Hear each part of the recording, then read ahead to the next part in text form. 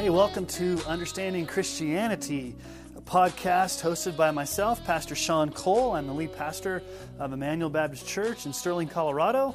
I also serve as an adjunct professor at Colorado Christian University. Thank you for listening to the podcast today. It's been a while since I've actually recorded a standalone podcast. Normally, I try to carve out time to do this, but lately there's been a lot of things going on with travel and just doing ministry, and it's that time of year where things are happening. My oldest son is getting ready to graduate from high school. I'm getting ready to get my doctorate in expository preaching from Southern Seminary, so I have graduation in a few weeks myself, and one of our elders' wives, a dear friend of ours, just passed away, and so there's just been a lot of things going on in our family and the life of our church, which has really prevented me from doing a podcast besides just the normal teaching and preaching ministries of the church that we upload. And so I appreciate you listening today. One of the things I've been listening to a lot lately, just in preparation for some debates that I'm doing and just in conversations, is just this whole idea about God's sovereignty. My wife does not listen to podcasts. She could pretty much care less. Not that she's not theologically minded. She's very theologically minded. She's very smart. She's very spiritual. She just doesn't like to listen to all the banter and all the podcasts and all the controversy surrounding these different issues. And oftentimes I'll tell her some of the things that I've read on a blog or listened to on a podcast. And it always comes back to how Arminians and synergists really just tried to deny the absolute sovereignty of God. And she'll say, well, why do they have such a problem with God's sovereignty? Why do they fight so hard against God's sovereignty? Why don't they just accept it? And the answer I usually give her is because they want to elevate man's free will to this high position that it basically, they value the autonomy of human freedom over the sovereignty of God. And she's like, I just don't get it. I just don't get it. And so that's probably the best world to live in, that you're understanding the sovereignty of God and you just don't get why Arminians and synergists believe the way they do. But why do Arminians, synergists, traditional Southern Baptists, non-Calvinists, whatever label you want to do, why do they not truly believe in God's absolute, meticulous sovereignty over all things? And when you listen to them or when you read them, the argument goes something like this. They'll say things like this: God purposely limits, key word there, limits His power in order to preserve the free will of humans. God is sovereign, but He purposely limits that sovereignty. He limits that power because He values the free will of people above His sovereignty. They'll also say that God has a general plan for the future, but that future can be affected by what humans decide to do. So God's plan can be thwarted. And on those rare occasions where God has to intervene, God will directly intervene in the course of history and He will override man's decisions. But ultimately, God is so sovereign that He's limited His sovereignty so that humans can have ultimate free will. And they'll say things like the word sovereignty doesn't even show up in the Bible. And you guys are always talking about sovereignty, and that word doesn't even show up in the Bible. And they'll say that the definition of sovereignty is that God overrules the will of people in such a way that His plan is accomplished. I was in a meeting a couple weeks ago with other pastors, men that I revere and men that I look up to, but there's a lot of differences in theology. They were all Southern Baptist, and we were in a meeting, and one of the pastors asked the question about Proverbs 21, about the king's heart being like a channel of water. The Lord directs it where He wills. And he asked the question, how does this affect the upcoming election? Is the election already predetermined on who the next president's going to be? And I chimed in and said, yes, I think God's already ordained who the next president's going to be. And then he said, well, why vote then? If it's already rigged, if God's already got it determined, then why vote? And so that little sentiment is espoused at times. And then basically his conclusion was that God overrules in the events of men God intervenes after the fact to make sure it turns out according to His will, but God may not have a sovereign ordained decree that He determined to take place before the foundation of the world. God simply allows things to happen, so that in the end, God can override those things and make them work out for good. And so in the Arminian, synergist, non-Calvinist, traditional Southern Baptist, I hate to put all those labels together, but I don't want to mislabel people. Basically, their view of sovereignty is that God allows things to happen, God permits things to happen, and then God responds to those things to make sure that in the end they work out for good. But God does not have a divine decree or purpose, a meticulous plan ordaining all things that come to pass. Now, before we look at the Scriptures, it's sometimes beneficial to find out what the confessions of faith of those who've gone before us, how they have struggled with this issue of God's sovereignty. And so for the past 400 or 500 years, you've had the great confessions, the great doctrinal statements of the church give their understanding of God's sovereignty. The Westminster Confession of Faith, probably the most famous one, says this in chapter 3 about God's eternal decree. Quote, God from all eternity did, by the most wise and holy counsel of His own will, freely and unchangeably ordain whatsoever comes to pass. Yet so, as thereby neither is God the author of sin, nor is violence offered to the will of the creatures, nor is the liberty or contingency of second causes taken away, but rather established. Although God knows whatsoever may or can come to pass upon all supposed conditions, yet He has not decreed anything because He foresaw it as future, or as that which would come to pass upon such conditions. That's a very comprehensive statement, a well thought out, deeply worded statement in the Westminster Confession of Faith. Now, the Second London Baptist Confession of 1689 pretty much takes the exact same wording. And just to let you know, the Second London Baptist Confession is almost exactly word for word in a lot of areas of the Westminster Confession, except for obviously the issue of baptism by immersion. Well, what about the Heidelberg Catechism? Question 27 and question 28 of the Catechism, the Heidelberg Catechism, deal with the issue of the providence of God. Question 27, what does it mean by the providence of God? Answer, the almighty and everywhere present power of God, whereby, as it were, by His hand, He upholds and governs heaven, earth, and all creatures, so that herbs and grass, rain and drought, fruitful and barren years, meat and drink, health and sickness, riches and poverty, yea, and all things come not by chance, but by His fatherly hand. That's a more poetic way to state God's absolute sovereignty.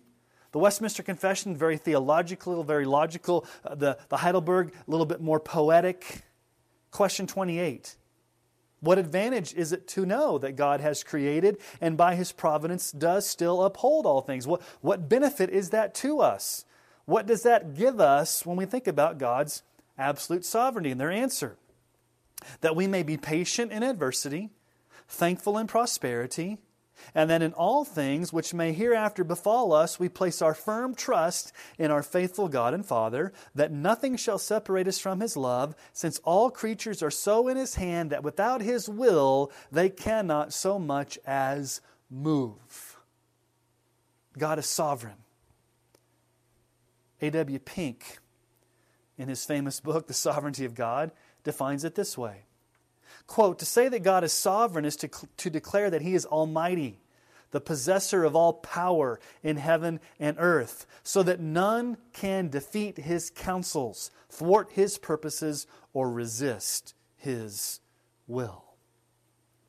Now, oftentimes you may hear non-Calvinistic, traditional Southern Baptist, Arminians, synergists, however you want to label them, they will oftentimes appeal to A.W. Tozer and C.S. Lewis and will give definitions of sovereignty. And a lot of times I've been hearing this statement from A.W. Tozer that they're using of his definition of sovereignty from his book, The Knowledge of the Holy, under the attributes of God, under the chapter on sovereignty. And this is what they'll say, quote, God sovereignly decreed that man should be free to exercise moral choice, and man from the beginning has fulfilled that decree by making his choice between good and evil. When he chooses to do evil, he does not thereby countervail the sovereign will of God, but fulfills it, inasmuch as the eternal decree decided not which choice the man should make, but that he should be free to make it. That's the big mantra that you'll hear about the Arminian synergistic view of sovereignty. God is sovereign, and in His sovereignty, He has chosen for man to have freedom. And yet, when you read the beginning chapters, the beginning paragraphs of The Sovereignty of God by A.W. Pink, you'd think that maybe he's contradicting himself.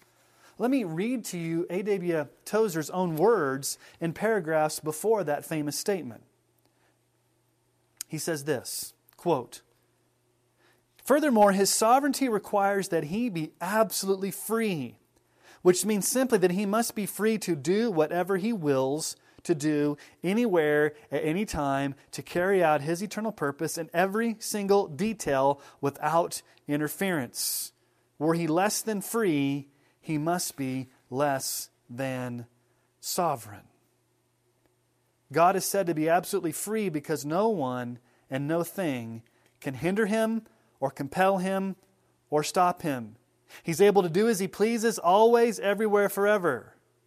To be thus free means also that He must possess universal authority. That He has unlimited power we know from the Scriptures and may deduce from certain other of His attributes. His purpose in every single detail without interference. It almost seems that Tozer's contradicting himself. Now, I don't want to delve into a theology of Tozer. I really appreciate Tozer. I like Tozer a lot. But it seems like he wants to waffle on this issue. God is sovereign over every meticulous detail without interference, where God sovereignly ordains all things to pass, and He's free to do whatever He wants to, but at the same time, the definition then goes, well, then God is free to let man have freedom. And so therefore, man's freedom can then interfere with God's sovereign, meticulous plan. And so I think he's kind of straddling the fence there on the issue. But what does the Bible teach? What does the Bible teach?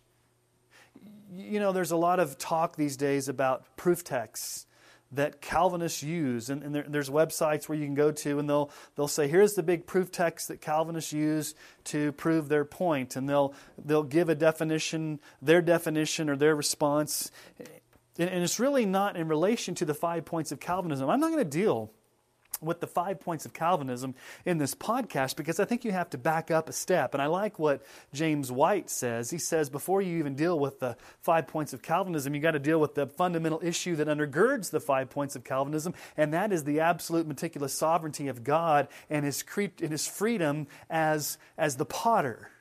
And so before we even look at whether God is sovereign in the election of sinners and on all the issues related to salvation, fundamentally we've got to ask, how sovereign is God? Does God limit His sovereignty because He values the free will of His creation, or is God absolutely sovereign over everything that comes to pass, like the confessions teach? At the end of the day, it doesn't matter what the confessions teach. It doesn't matter what A.W. Tozer says. It doesn't matter what this theologian or that theologian says. The ultimate authority always rests in what saith the Scriptures. What does the Bible say? And synergists, Arminians, non-Calvinistic, traditional Southern Baptists, they'll look at verses that teach God's absolute sovereignty, and somehow they try to get around them.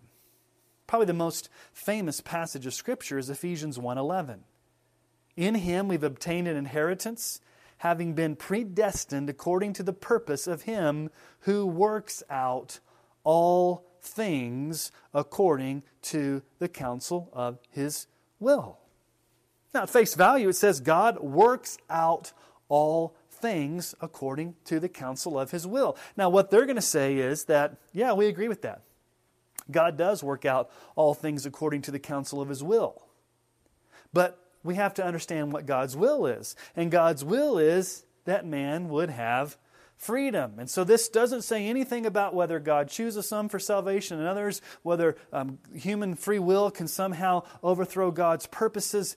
This is the idea that God has a will, and His will is that He give man free will, and so He's going to work out everything according to the counsel of His will, and that is to limit His sovereignty. That's the way they're going to interpret it. But the counsel of God's will is in relationship to the depravity of man.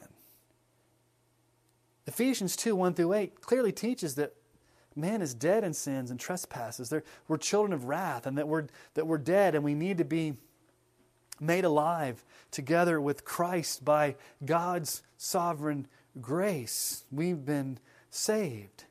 And so, in the context of even the book of Ephesians, it teaches that man in and of himself is not free to choose because he's spiritually dead. He has to be made alive. God has to raise him to spiritual life. And working out all things according to the counsel of His will is God's sovereign right to do that. Other passages I'll look at, Psalm 115:3, our God is in the heavens. He does all that He pleases. And they'll say, yes, we believe God does all that He pleases. We just don't see that God pleases to choose some for salvation and others for not, or to irresistibly draw sinners to Himself. We know what God pleases to do, and what God pleases to do is to give man the free will to come to Him on their own. And that may not be a fair statement, because others have said, God does not leave man on their own. He gives the witness of Scripture and the plea, the appeal, the powers in the appeal, they would say, to come. But they would say, again, God limits His sovereignty. Isaiah 46, 9 through 10. Remember the former things of old, for I am God and there is no other. I am God and there's none like me, declaring the end from the beginning, and from ancient times things not yet done, saying, my counsel shall stand, and I will accomplish all my purpose. And they'll agree with that and say, yeah, God's going to accomplish all of His purpose. Yes, God's counsel is going to stand. And what that purpose is to limit His sovereignty so that He can give man freedom. God's purpose in the end is to allow man to have free will. And so what they do is every time that God's sovereign purpose, God's sovereign plan, God's sovereign decree, every time they see that in Scriptures, they're going to add a caveat on that to say, well, we know what God's sovereign decree is. We know what God's sovereign plan is. We know what His counsel is. His counsel, His plan, His sovereign will is to limit that sovereignty so as to give humans freedom. God is sovereign, and it's God's sovereign pleasure to give man freedom. They go back to that Tozer quote. God in His sovereignty was so sovereign that He gave man the freedom in God's sovereignty to be free. Now, I want us to look at a biblical theology of God's sovereignty. While the word sovereignty may not show up in a lexicon, if you go from Genesis literally to Revelation, as we're going to do here, I just want to take you on a journey. And we're not going to have time to expose and exposit and to clearly give meaning to all of these texts, or we'd be here all day. But I want to just give you a litany of verse after verse after verse to show you from Genesis to Revelation that God sovereignly, meticulously ordains all things that come to pass. So let's just first establish that God is righteous and good. God is righteous and good. Deuteronomy 32:4. The rock, His work is perfect, for all His ways are justice, a God of faithfulness and without iniquity. Just and upright is He. God is without sin. God does not commit sin. God does not directly commit sin or do evil Himself directly. He's upright. He's perfect. He's just. Psalm 5:4. For you are not a God who delights in wickedness, evil may not dwell with you. God is not evil. God is not sinful. God is perfect. God does not delight in wickedness. He's absolutely righteous. He's absolutely holy. Psalm 145:17, the Lord is righteous in all His ways, and kind in all His works. Habakkuk 1:13, you who are of purer eyes than to see evil and cannot look at wrong. God has pure eyes. God does not look upon evil. James 1:13, let no one say when he's tempted, I'm being tempted by God. For God cannot be tempted with evil, and He Himself tempts no one. So God does not tempt people to do evil. God does not directly do evil. God does not directly sin. God is not evil in action, doing evil things, but at the same time, the Scripture seems to teach that while God is light, God is pure, God is righteous, God is perfect, He can ordain that sin happen to accomplish His purposes through secondary causes, while not Himself being the direct responsible cause for those sinful actions. 1 John 1:5, this is the message that we have heard from Him and proclaimed to you, that God is light and in Him is no darkness at all. So we've got to establish from the very beginning, God is not the direct author of sin. God does not directly do evil. God cannot sin. He's perfect. He's holy. He's just in all of His ways. Yet at the same time, He can ordain that sin or evil occur through secondary means, i.e. humans carrying those out without directly being the ultimate or direct cause of evil. We don't understand this fully, but the Bible clearly teaches it. So let's establish that, number one, God is absolutely holy, in whom there is no sin at all. But let's also establish that we cannot fully understand God and His purposes. We just cannot. Romans 11:33-36, when Paul says, oh, the depth of the riches and wisdom and knowledge of God, how unsearchable are His judgments, and how inscrutable His ways. For who's known the mind of the Lord? Who's been His counselor? Who has given Him a gift that He might be repaid? For from Him and through Him and to Him are all things. To Him be glory forever. Amen. Again, two things in this passage of Scripture. We can't understand God. He is fully unknowable. We can't give Him counsel. We can't give Him wisdom. He is so big and awesome. But yet, it says, for from Him come all things. And through Him come all things. Deuteronomy 29:29. The secret things belong to the Lord our God. But the things that are revealed belong to us and to our children forever, that we may do all the words of this law. This is a very important passage of Scripture because it addresses two issues about God's will. There is the secret, sovereign will of God that we cannot see, we cannot know, that He is orchestrating behind the scenes, ordaining all that comes to pass. The secret things belong to the Lord. We don't know those secret things. The secret, sovereign counsel, will of God, we do not know. Only God knows. But there's a second type of will, that the things that are revealed. How is that revealed? It's revealed through the written Scripture. It's revealed through the law of God. It's revealed through His Word. And how are we to respond to that? That we may do all the words of this law. This is the revealed, written, direct will of command. This is God's will that He reveals to us through the Scriptures, through the law, that tell us what we are supposed to do, what ought to happen, how we ought to live. And that's different than God's secret will. We don't know. God's secret will is what will happen infallibly because God ordains it. God's will of command is what ought to happen as we obey. But that always doesn't happen.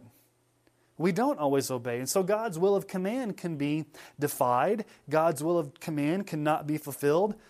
God's will of command can be thwarted every time that we sin, every time that we disobey. We are not fulfilling God's will of command, the thing that has been revealed for us to obey. But the secret things of God will always be accomplished. He will accomplish that because it's His secret sovereign plan. He's not given that to us. We're not responsible for fulfilling that will. That's the secret sovereign will of God, not the revealed written will of God that we ought to obey. So there's a distinction even in that verse between the secret sovereign will of God that He orchestrates behind the scenes in His own divine purpose and decree, and then in distinction to that, there's the moral, written law of God that we ought to obey, that we should obey, but that we don't obey and can be broken because of our disobedience. Two different types of God's will. So we've established that God is absolutely good and righteous and who does not sin. And we've also established that we can't fully understand the ways of God. He has a secret sovereign will that He chooses to keep from us in the secret counsel of His will. But let's also establish that we have clear evidence that God is absolutely and meticulously sovereign over all things. What I want to do is I want to go from Genesis to Revelation and just show you verse after verse that teach God's absolute, meticulous sovereignty over all things. And again, like I said earlier, I'm not going to have a chance to go into great detail on each of these verses, but I just want to lay forth a biblical theology of this theme in the history of redemption. If you remember the story of Abraham and Sarah, where Abraham tried to pass Sarah off as his sister and lied, and King Abimelech was awakened in a dream about this. Listen to what God said to Abimelech in his dream. In Genesis 20, verse 6, "Then God said to him in the dream, 'Yes, I know that you've done this in the integrity of your heart, and it was I who kept you from sinning against me. Therefore, I did not let you touch her.'" God is telling Abimelech, the king, I sovereignly kept you from sinning. I sovereignly kept you from taking Sarah in as your maiden, as your concubine. And so God intervened directly in that situation. We also know Genesis 50:20. It's the story of Joseph and his brothers. We know that Joseph's brothers sold him into slavery. They did evil against him. They left him for dead. They lied to his father Jacob. They are accountable. They are guilty. They are culpable. They will be held responsible for the sin that they designed against Joseph. But on 3 occasions in Genesis in that story, and culminating in Genesis 50:20, Joseph sees it from God's perspective and said it was God's design that this all happened. Genesis 50:20, he's talking to his brothers. "As for you, you meant evil against me, but God meant it, the evil, for good, to bring it about that many people should be kept alive as they are today." Now, synergists, Arminians, others will look at that word and say, you meant evil, but God used that evil and turned it out for good. But that's not the way that that word is used in the original Hebrew text. The word really means design, purpose. And it's the same word used for both Joseph and for God. Joseph's brothers meant, purposed, ordained, did evil. And God purposed, ordained that evil for good. So we see some compatibilism here where Joseph's brothers are accountable and acting freely in their sin, yet at the same time doing exactly what God had ordained or designed to take place. Deuteronomy chapter 2, verse 30. "But Sihon, the king of Heshbon, would not let us pass by him, for the Lord your God hardened his spirit and made his heart obstinate, that he might give him into your hand as he is this day." this is an example of, we often think of Pharaoh's heart being hardened, but here God hardens the heart of a Canaanite king to allow Moses and the children of Israel to pass through. And the Lord did this. The Lord meticulously and sovereignly intervened in the life of this pagan king to make his heart obstinate, to make his heart hardened. Joshua 11:20. For it was the Lord's doing to harden their hearts, that they should come against Israel in battle, in order that they should be devoted to destruction and should receive no mercy, but be destroyed, just as the Lord commanded Moses. Again, God is intervening in Canaanite pagan armies to harden their hearts as they came against Israel in battle. And so you see Pharaoh, we didn't look at that, but Pharaoh's heart was hardened. That's the famous one. But God also hardened the king, and back up in Deuteronomy, the king's heart, Sihon, the king of Heshbon, and here in Joshua, it's the Lord's doing to harden their hearts. What about Jonathan, Saul's son? What about his theology in going into battle? In 1 Samuel 14:6, Jonathan said to the young man who carried his armor, "Come, let us go over to the garrison of these uncircumcised. It may be that the Lord will work for us, for nothing can hinder the Lord from saving by many or by few." Jonathan knows his theology. If God is going to purpose something, if God's going to fight for us, nothing can hinder God's sovereign purpose in saving us, whether there's only two of us or whether there's a bunch of us. 2 Samuel 17, verse 14. This is when Absalom is rebelling against his father David, and he's trying to plot a military plan, and David's friend Hushai goes in there as kind of a spy, and then there's Ahithophel, who is the other one that's given him advice. But listen to what it says in 2 Samuel 17:14. Absalom and all the men of Israel said, "The counsel of Hushai the Archite is better than the counsel of Ahithophel. For the Lord has ordained to defeat the good counsel of Ahithophel, so that the Lord might bring harm upon Absalom." David sends Hushai in as a spy to confuse Absalom. But Absalom believes Ahithophel, but then the Lord ordains to defeat the counsel of Ahithophel. So even in military strategies, the Lord intervenes. Ezra 6:22. "And they kept the feast of unleavened bread 7 days with joy, for the Lord had made them joyful and had turned the heart of the king of Assyria to them, so that he aided them in the work of the house of God, the God of Israel." The Lord directly intervenes in the heart of the king of Assyria. Over and over again, we see God intervening directly in the hearts of these kings, all the way back to Abimelech with Abraham, to Sihon during Moses' time, to the Canaanite leaders during Joshua's time, and here also in Ezra coming back after the exile with the Assyrian king. The Lord turned the heart of the king. The Lord sovereignly intervened. Job chapter 2, verses 9 and 10. Job's wife said to him, "Do you still hold fast your integrity? Curse God and die." But he said to her, "You speak as one of the foolish women would speak. Shall we receive good from God, and shall we not receive evil?"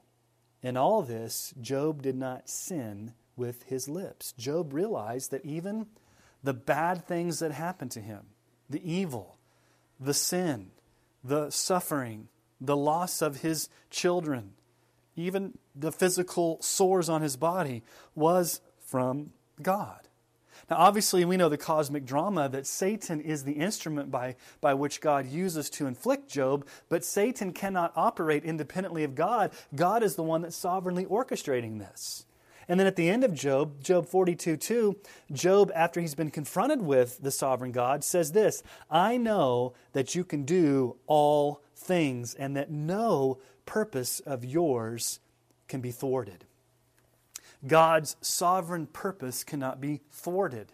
It can't be thwarted by men. It can't be thwarted by decisions. It can't be thwarted by political maneuvering. God is sovereignly going to accomplish all things, because He can do all things, and His purpose cannot be thwarted. It cannot be stopped. It cannot be stymied. Proverbs 16:33. The lot is cast into the lap, but its every decision is from the Lord. Now what's this talking about? They used to cast lots back in the day. It would be very similar to us rolling dice. And you look at a dice and do you get a 6? Do you get a 1? Do you get a 3? And we may look at that as chance. You play Yahtzee and you roll the dice, or you play backgammon and you want double 6. And is that just chance? What the Proverbs here is saying is that very decision of how the dice shows up, whether it's 6 or 1, that decision is from the Lord. The Lord even ordains the rolling of dice. Now, we've seen illustrated in all these kings how the Lord intervened in their heart to prevent them from doing something or moving them to do something. And Proverbs 21:1 answers that. The king's heart is a stream of water in the hand of the Lord. He turns it wherever He will. Now, I've heard non-Calvinist or synergist or Arminians say, we believe that, but it's not true in every case. God, that's not an absolute statement, that God doesn't do that absolutely in all situations. And the problem I have with that is when you begin to say and make qualifications saying, well, God does this sometimes, but not all the time, then who becomes the arbiter of when God does it and when God doesn't do it? You're basically placing a limitation on God, saying that, God does that sometimes, but not all the time. Now, the answer that I have to that is we don't know. Remember Deuteronomy 29:29? The secret things belong to the Lord. There may be times when God sovereignly intervenes in the life of a king or a ruler or a leader. There may be times when God is hands off and lets that person go the course of their own sin. But either way, God is sovereign in this situation. We can't just make a blanket statement saying, well, that happened back in the Old Testament, but God would never do that now. Now, one of the passages of Scripture that a lot of Arminians and synergists and non-Calvinist, traditional Southern Baptists, whatever you want to label them, one thing they don't deal with, I've never heard them really deal with, is the book of Ecclesiastes. If there ever was a book that teaches the meticulous sovereignty of God over all things, it's the book of Ecclesiastes. And we often look at Ecclesiastes chapter 3, and sometimes we preach this at funerals, and there's the famous Byrds song from the 1960s, to everything turn, turn, turn, there is a sea. That song from the 60s. Ecclesiastes chapter 3, verses 1 through 15, teach God's meticulous sovereignty, absolute sovereignty over all things. For everything there is a season and a time for every matter under heaven. A time to be born, a time to die. A time to plant and a time to pluck up what is planted. A time to kill and a time to heal. A time to break down and a time to build up. A time to weep and a time to laugh. A time to mourn and a time to dance. A time to cast away stones and a time to gather stones. A time to embrace and a time to refrain from embracing, a time to seek and a time to lose, a time to keep and a time to cast away, a time to tear and a time to sow, a time to keep silence and a time to speak, a time to love and a time to hate, a time for war and a time for peace. What gain has the worker from his toil? I've seen the business that God has given to the children of man to be busy with. He has made everything beautiful in its time. Now, that Hebrew word really means appropriate. God has made everything, God has made everything appropriate in its time. Also, He has put eternity into man's heart, yet so that he cannot find out what God has done from the beginning to the end. God has a sovereign purpose from beginning to end. He ordains things to happen. Everything is appropriate in its time. I perceive that there is nothing better for them than to be joyful and to do good as long as they live. Also that everyone should eat and drink and take pleasure in all his toil. This is God's gift to man. I perceive that whatever God does endures forever. Nothing can be added to it, nor anything taken away from it. God has done it, so that people fear Him. That which is already has been, that which is to be already has been, and God seeks what has been driven away. God ordains everything as appropriate for its time. And there's a listing of all these things. And so God meticulously, sovereignly determines who's going to be born, at what exact time. God sovereignly, meticulously determines who's going to die at what time. When a seed is planted, when it's going to grow, when someone's going to be healed, when something's going to be broken down, when there's going to be mourning, when there's war, when there's peace, all things under the sun. In other words, everything that happens in the universe under God's purview, He's sovereign over, happens according to its appropriate time that God has sovereignly ordained from beginning to end, and nothing can be added to it and nothing taken away from it. That sounds to me like meticulous sovereignty. Ecclesiastes 7:14. In the day of prosperity be joyful, and in the day of adversity consider, God has made the one as well as the other, so that man may not find out anything that will be after him.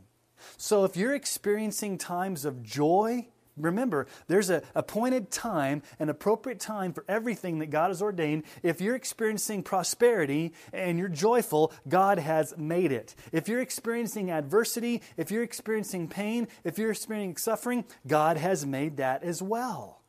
We often think that when good things happen to us, God must be blessing us. When bad things happen to us, oh, that's the devil.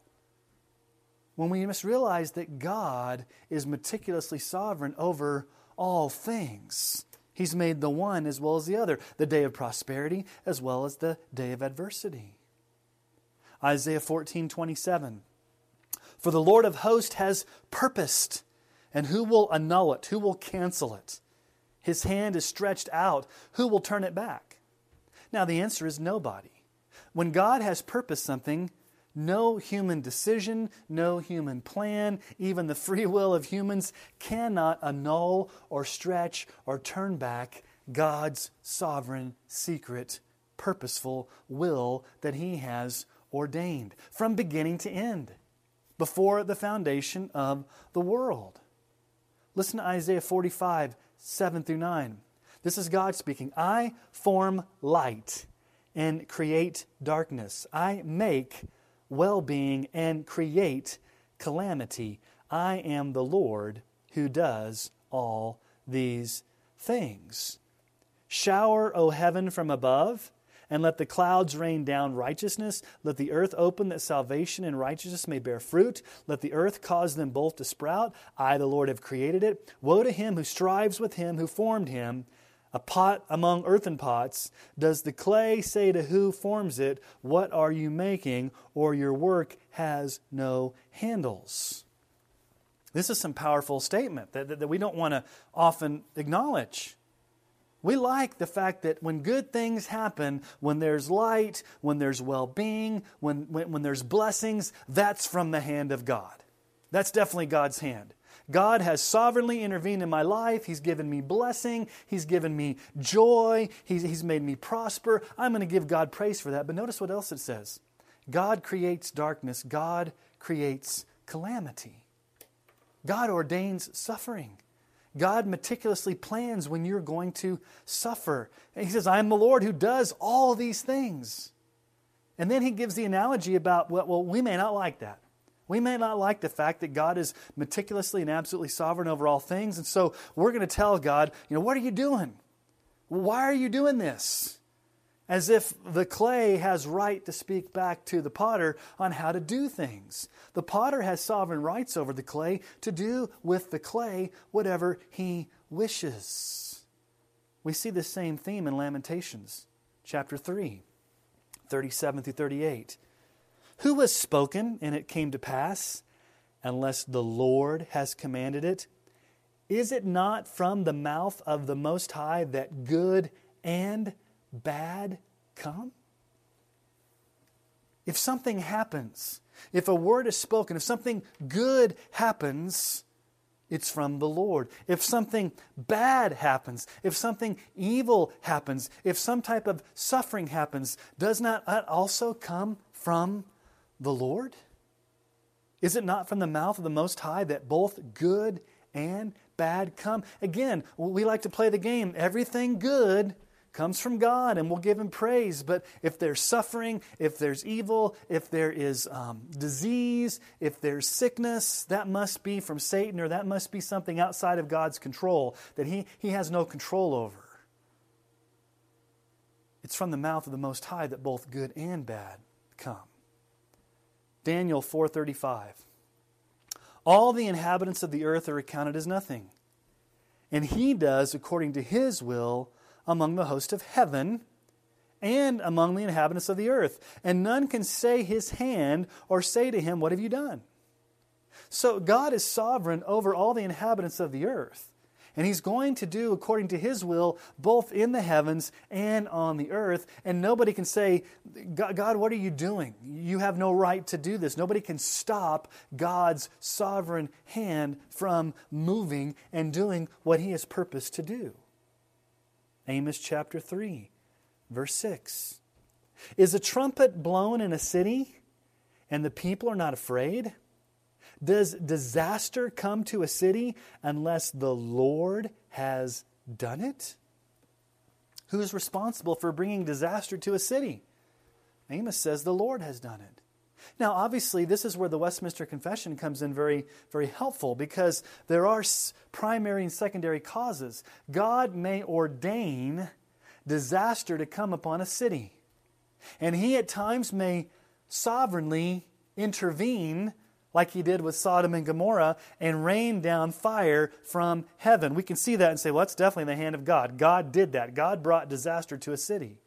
Or God may ordain disaster to come to a city, and there may be secondary causes where He raises up kings, or He raises up leaders, or He raises up armies, and those armies go in and they freely do what they wanted to do. They wanted to overthrow the city, and it happens because they're acting freely, they're acting out of their nature, they're wanting to pillage, but it's because God had ordained it. So sometimes God sovereignly, directly intervenes, and other times God is secondary, where He ordains it, but brings disaster to a city, but it comes through secondary causes. Let's move into the New Testament. Because some people may say, well, that's Old Testament, that's under a theocracy. I've heard that argument before. That's how God operated under theocracy, and He doesn't operate that way anymore. Well, some of these verses happened before there was a theocracy. Some of these happened before the nation of Israel was birthed under the Sinai covenant, or even under the Davidic covenant, back even with Abraham. Let's look at the New Testament. Matthew 10, 29 through 30. Jesus says, are not 2 sparrows sold for a penny, and not one of them will fall to the ground apart from your Father? But even the hairs of your head are all numbered. That's great comfort. A sparrow does not die unless God ordains it to die. You may think of a bird dying in the woods, or a bird falling off a tree as just some random act. Well, the bird died. Well, God has sovereignly and meticulously ordained when that bird's going to die, in the same way that He has the numbers of your hairs on your head numbered. Now, let's talk about Judas for a while. And this actually is very interesting, because this morning I had a men's Bible study. We have a Tuesday morning men's study, and we're going through the book of Revelation. And I don't know how this topic came up, but one of the men asked the question, well, what about Judas? Did Judas not have a choice? When we were talking about God's justice, and he started bringing up predestination, and we didn't have much time to deal with it. But let's talk about the question of Judas. Did Judas have a choice? Did Judas act freely, or did Judas do what God had ordained to happen? And the answer is yes. Judas acted freely, but Judas acted according to what God ordained to happen. Luke 22:22. Jesus says, for as the Son of Man goes as it has been determined, but woe to the man by whom He's betrayed. The Son of Man goes as it has been determined. What's been determined? How's the Son of Man going to be betrayed? It has been determined beforehand that Judas is going to betray him. So it's a predetermined plan of God that Judas is going to betray Jesus. And so there's some meticulous sovereignty in Judas acting in betraying Jesus. Now, Judas acted freely. He did act under the inspiration of Satan. But it was all part of God's sovereign plan. We see this in the Last Supper in John 13:2. During supper, when the devil had already put it into the heart of Judas Iscariot, Simon's son, to betray him. So, is Judas acting on his own free will? Yes. Is he acting under the influence of Satan? Yes. Is he acting according to the way it had been determined? Yes. Jesus goes on to say in John 17:12, while I was with them, I kept them in your name, which you've given me. I have guarded them, and not one of them, he's talking about his disciples here, has been lost, except who? The son of destruction, that the Scripture might be fulfilled. It was predetermined by God's sovereign plan. It was predetermined by Scripture. Jesus said it's going to go the way it's been determined. Satan is instrumental in this, and Judas is free in the way he acted, even though he had impulses under Satan. And so Judas acted freely out of his nature to betray Jesus, but it was according to the fulfillment of Scripture. And even the early church in Acts acknowledged this. In Acts 1:16, Peter says, brothers, the Scriptures had to be fulfilled, which the Holy Spirit spoke beforehand by the mouth of David concerning Judas, who became a guide to those who arrested Jesus.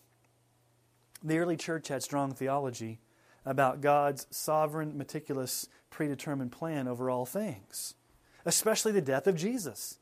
They did not look at the death of Jesus as an accident or as Jesus being a victim of circumstances. They saw the killing of Jesus as the predetermined plan of God. And so God ordained something that would be evil. God ordained the murder of His one and only sinless, perfect Son. That's something that God hates. God hates murder. God hates sin. God hates treachery. God hates betrayal. God hates duplicity. God hates hypocrisy.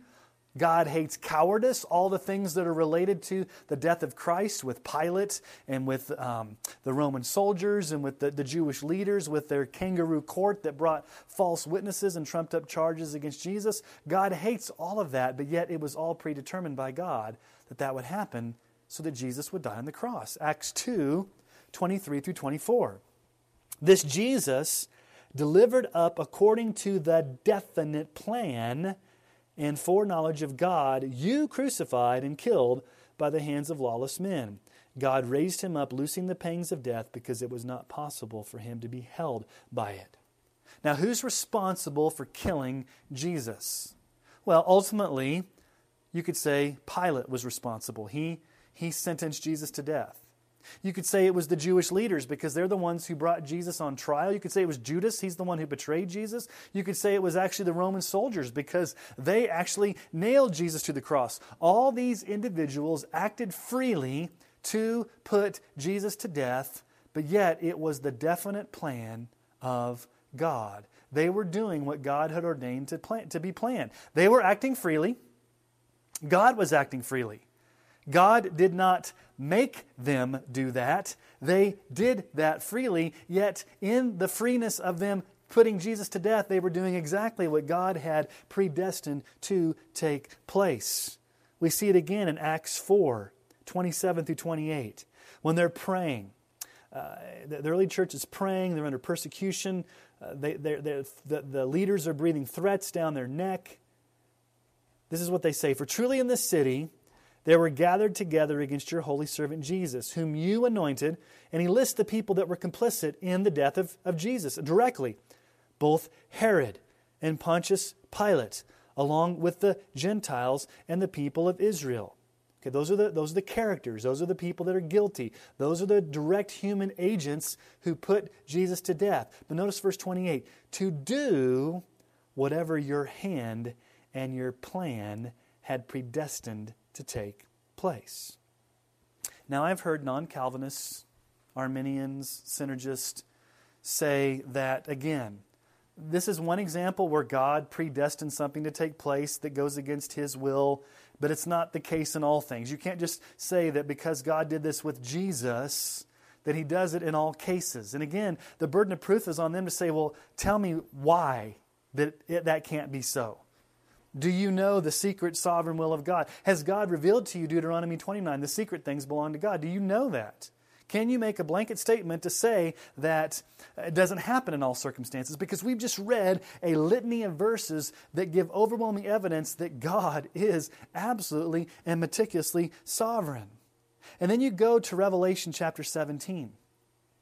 This is the Babylonian, the harlot of Babylon, and the great prostitute, and she's going to be destroyed by the kings of the earth, and they're going to burn her with fire. And why are they doing this? Revelation 17, 16 through 17.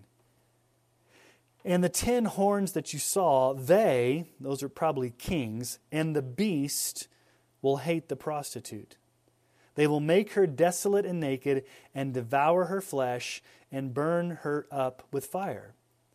For God has put into their hearts to carry out His purpose by being of one mind and handing over the royal power to the beast until the words of God are fulfilled. Now, you see here a theme that we saw earlier in the Bible where God directly intervenes in people's hearts. God put it into their hearts to carry out His purpose. And this is a purpose of evil. This is a purpose of giving allegiance to the beast. And so from Genesis to Revelation and everywhere in between, we see that God is absolutely sovereign. God has meticulous sovereignty over all things. And Arminian, synergist, and non-Calvinistic traditional Southern Baptist, they don't want to come to grips with the overwhelming evidence because in an attempt to protect the free will of man, they have elevated that above the absolute sovereignty of God. Now, listen to Charles Spurgeon. I want to just close with a quote from Spurgeon, the great pastor of the Metropolitan Tabernacle in London. Listen to what he said. Quote, "I believe that every particle of dust that dances in the sunbeam does not move an atom more or less than God wishes. That every particle of spray that dashes against the steamboat has its orbit, as well as the sun in the heavens. That the chaff from the hand of the winnower is steered as the stars in their courses. The creeping of a spider over the rosebud is as much fixed as the march of the devastating pestilence. The fall of leaves from a poplar tree is as fully ordained as the tumbling of an avalanche." He upholds to the Heidelberg Catechism and the Westminster Catechism and the Second London Baptist Confession. But more importantly, Spurgeon understands God's meticulous sovereignty over absolutely everything. Now, he was challenged on this and said, well, if that's what you believe, then that's just fatalism. What's the difference between that and just mere fate? If everything's ordained, if everything's going down a path and nothing can be changed, then it's just fate and we're all doomed and there's no purpose in the universe. It's just fate. Listen to how Charles Spurgeon addressed that charge. Quote, "What is fate? Fate is this: whatever is, must be. But there is a difference between that and providence. Providence says, whatever God ordains must be. But the wisdom of God never ordains anything without a purpose. Everything in this world is working for some great end. Fate does not say that. There is all the difference between fate and providence that there is between a man with good eyes and a blind man. Do you see his point? God has sovereign, meticulous, absolute control over all things with a purpose. It's not random. It's not reckless. It's not chance. God's not responding to things. God is not caught off guard. God is not reactionary. Everything that happens in the universe has a purpose. Now here's the problem that we face. We don't always know what that sovereign purpose is. And God is under no obligation to tell us what that sovereign purpose is. Deuteronomy 29:29. The secret things belong to the Lord. As the sovereign, as the potter, He has rights to conceal that from us. He's under no obligation to reveal that to us. We're the clay. He's the potter. Now we may chafe at that. We may not like that. We may be angry at God for Him not disclosing that to us. But like Paul would say in Romans chapter 9, who are you, O man, to talk back to God? We have no right to tell God how He governs the universe. But what He has revealed, what the Scriptures do tell us, and we've looked at a litany of those, we've got to come to the conclusion that God is sovereignly, absolutely, meticulously in control of all things that come to pass. And nothing can thwart His purposes. You see, you have to start with this belief about God before you can go any further. And I love the way that John Calvin starts the Institutes of the Christian Religion. He basically says, and I'm paraphrasing, the opening paragraph says, this is true wisdom. This is the wisdom of what it means to truly understand truth. Number one, we have to have a right knowledge of God. And number two, we need to have a right knowledge of ourselves. And that's what it all boils down to. Every fundamental theological truth or error or sub-biblical teaching will fail on those two doctrines. What you believe about the doctrine of God and what you believe about the doctrine of man will tell me everything about where you stand.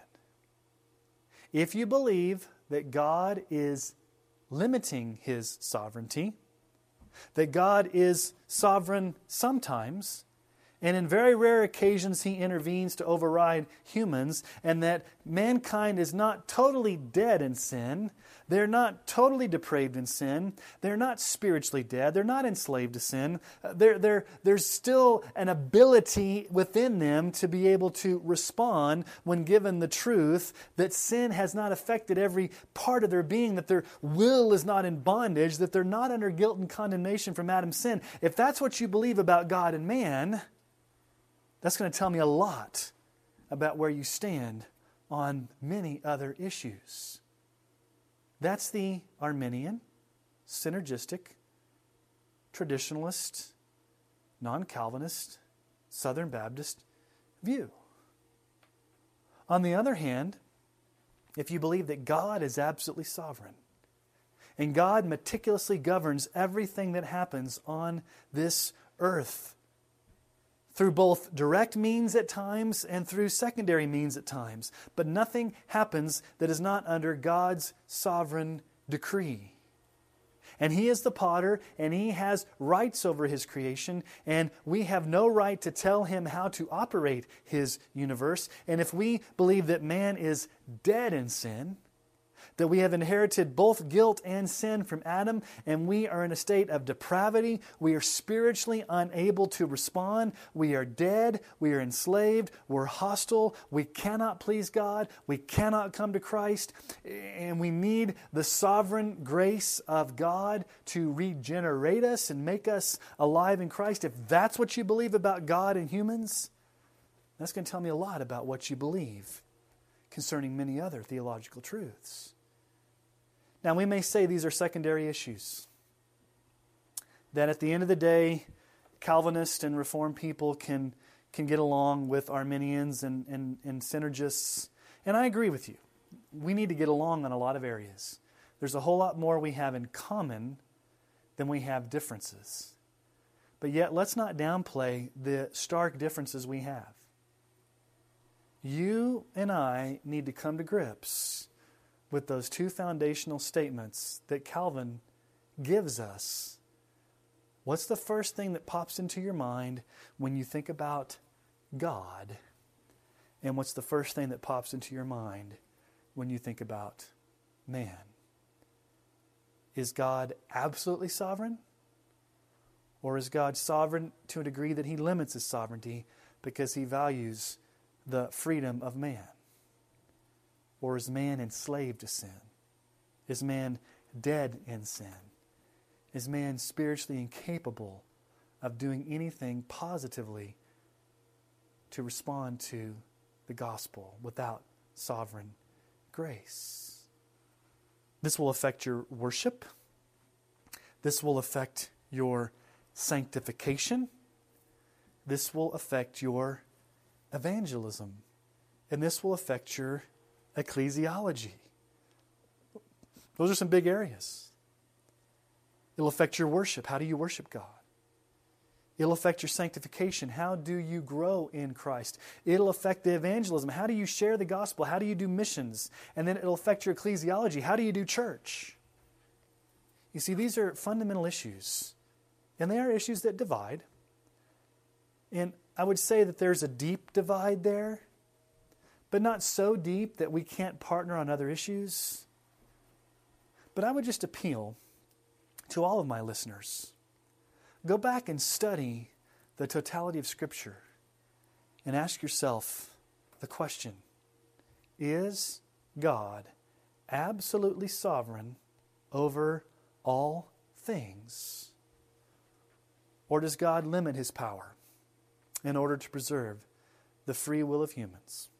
And He's got a general plan for the future, and that future is significantly affected by what humans decide, and only on rare occasions does God directly intervene in the course of history and override man's decisions. So your definition of God's sovereignty will determine a lot of things in your life. And so would you pray and consider these truths about the nature of God and the nature of man? I pray this has been beneficial to you as we've looked at a biblical theology of God's sovereignty. Thank you for listening to Understanding Christianity. If you have any questions or comments, I'd love to receive an email from you. You can email me. SeanCole.net is the website where you can find that information. You can Facebook message me or become my friend on Facebook.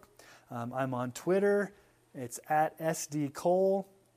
You can go to our church's website as well. You can go to iTunes and give us a review and rating. Love to interact with you. Again, I really do appreciate all the people that listen across the United States and the world. I don't know who I reach. I just ran into a person the other day that said they listened to the podcast, and this person, I was kind of shocked that they said that they listened to the podcast, because I had no idea that this person, they're in another state, would be listening. So I don't know who listens, but I'm just thankful that you are, and I pray that you find this helpful. And most of all, would you just seek the Lord?